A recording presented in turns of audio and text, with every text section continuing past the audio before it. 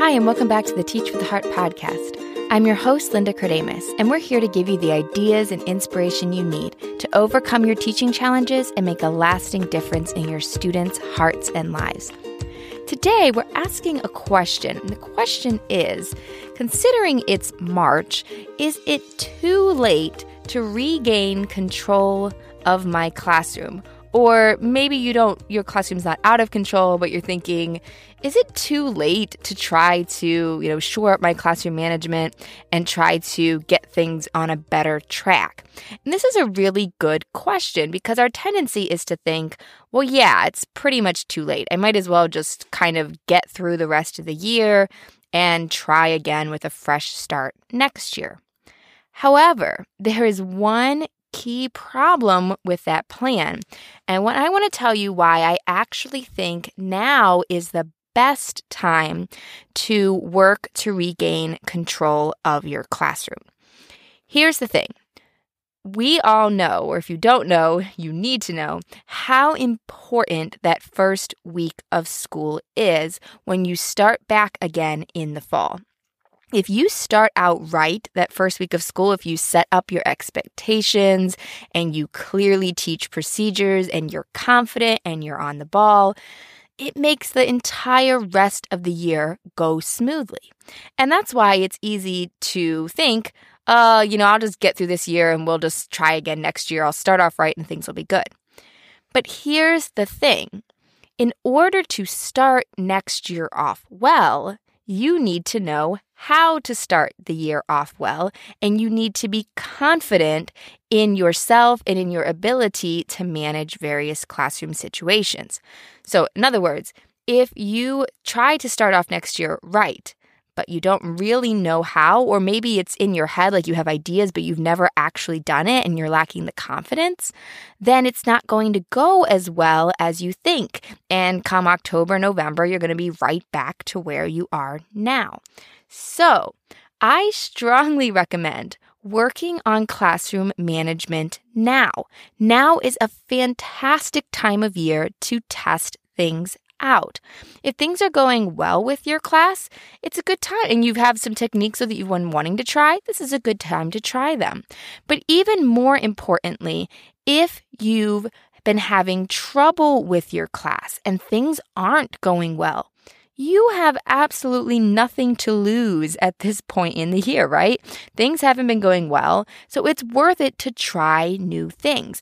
Are you going to magically turn around your class on a dime and everything be perfect starting tomorrow?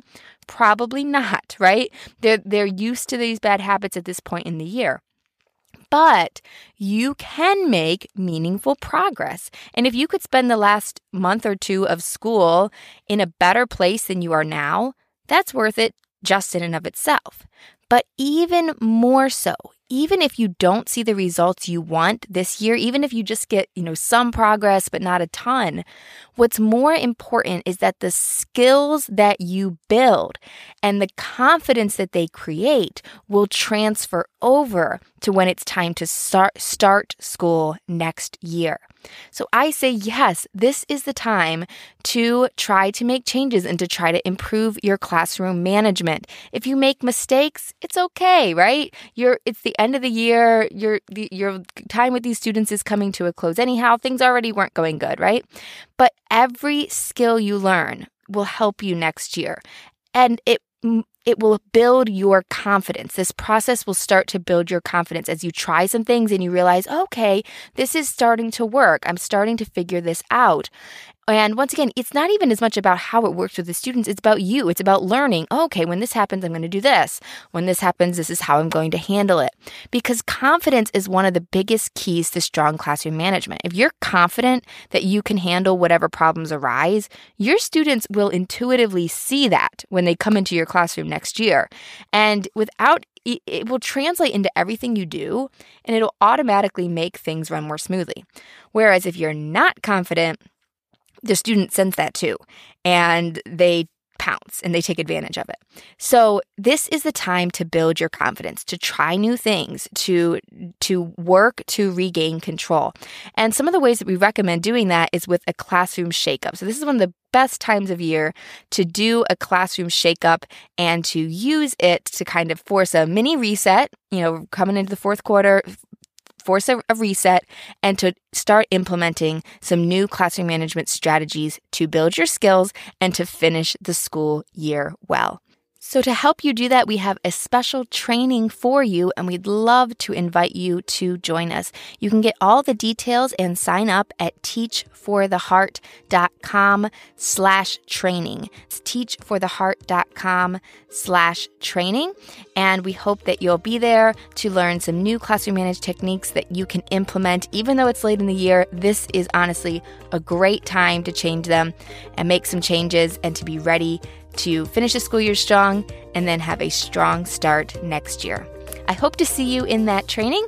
And if you want immediate help while you're waiting for the training, head back to the beginning of this podcast, way back to the original episodes, and you can go through those. Those are all about classroom management as well as you wait for the training. Looking forward to seeing you in that training. And in the meantime, keep growing, keep striving. You really are making a difference.